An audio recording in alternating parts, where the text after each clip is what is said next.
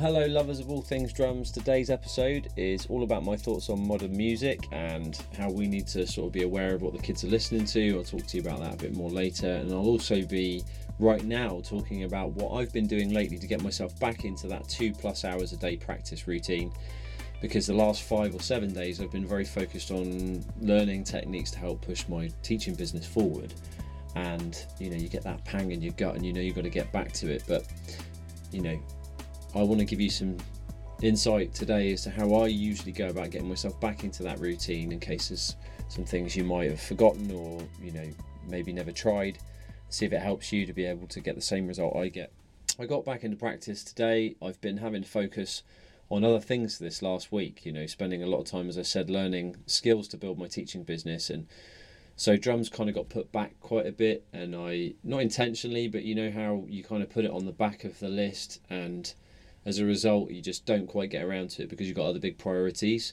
Now, one thing I do that really helps me a lot is I have what I call this thing called the high performance planner, right? So people use these planners to help them organise their day. The one I've got is from Brendan Burchard.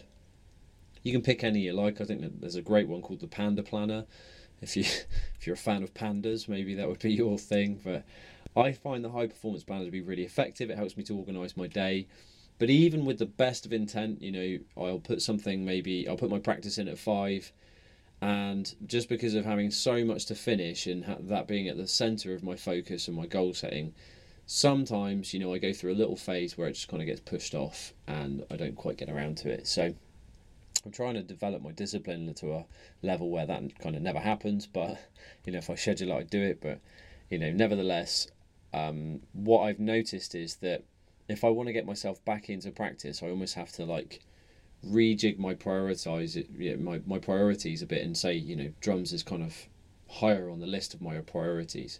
So when I lay out my priorities, I'll number things so that I know what I have to get to first. So if it starts to get a bit out of control, I'll then put drums higher on my priorities list and say this has got to happen.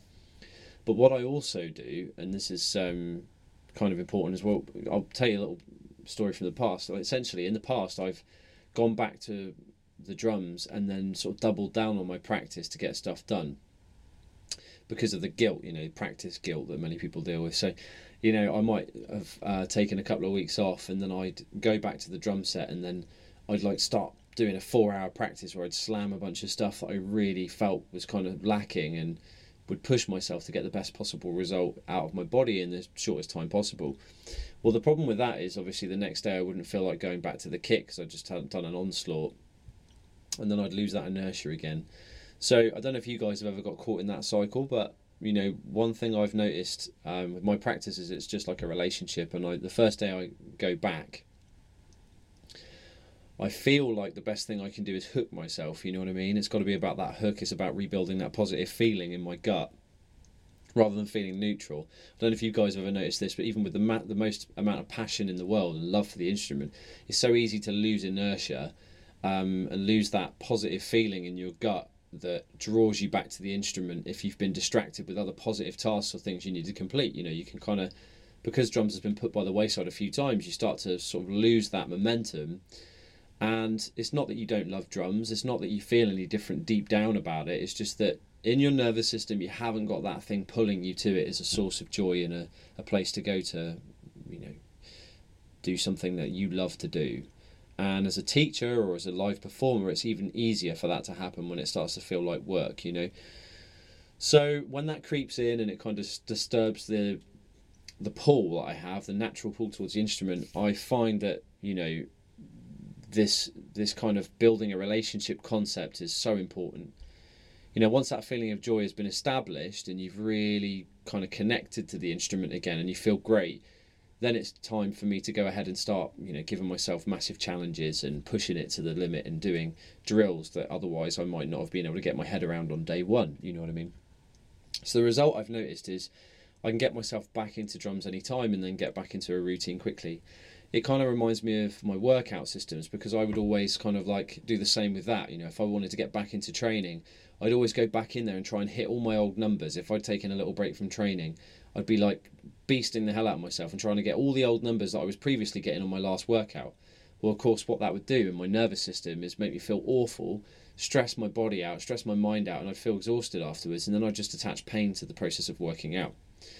So one thing I've done with my workouts to get myself back into that routine again is the first workout I do, I try to make sure everything is achievable and I don't push myself well beyond my limits on the first workout. I try and go to 80% or 90% of my capacity and really kind of feel it out. And what I'll do is I'll even, I go for walks in the morning quite often most days and set myself up for the day mentally.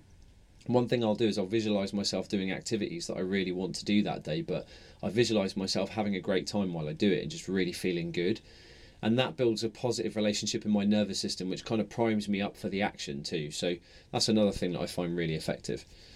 So, I apply this to students too. For years, I would make my first lesson all about building a great relationship with the instrument. I would make the first lesson, I try to make sure it was focused on that child or adult getting a great experience in the lesson where they feel like they can really do it, where they just, they go from zero to playing a basic beat that's really doable and then putting that over music they love.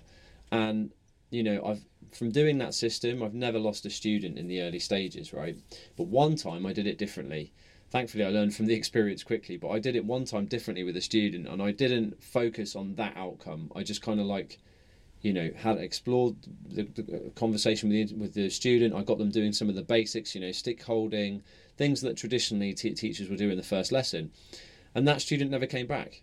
When I stopped and thought about it, I realised that basically the reason they didn't come back was because I overwhelmed them with kind of like a sense of boredom in their nervous system and, a sense that, what was coming wasn't worth their time and energy, You can go the other way too. You can overwhelm someone with too much information in a single lesson. Whatever you do, fundamentally, if it isn't bringing someone towards a positive feeling in their nervous system when they walk out of the room, they're probably not going to want to come back to the lesson.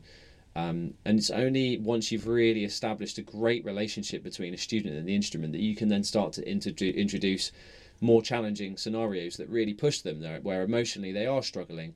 But they'll keep coming back because they've been hooked already. They know that the instrument gives them so much pleasure and benefit that now they're willing to sacrifice a little bit to get that next level, to get that result that will give them more joy and experience of a greater level of, expression on the instrument or whatever it is they're after. So I think this is crucial, not just as a teacher, but also as a player, to understand.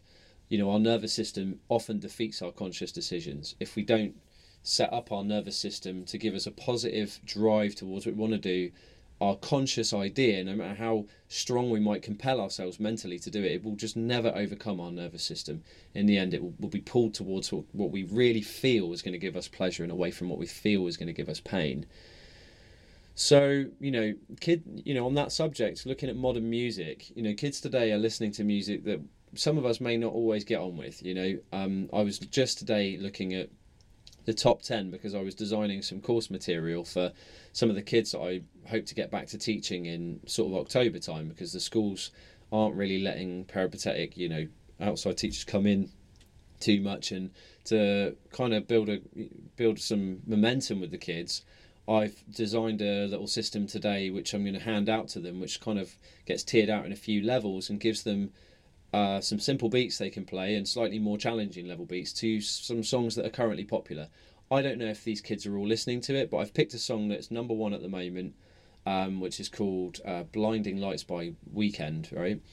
And I've also found another song which is a bit more of a classic for the kids who are a bit more edgy and into the older music, that they can play that song that beat over too, which the song I've chosen is My Sharona.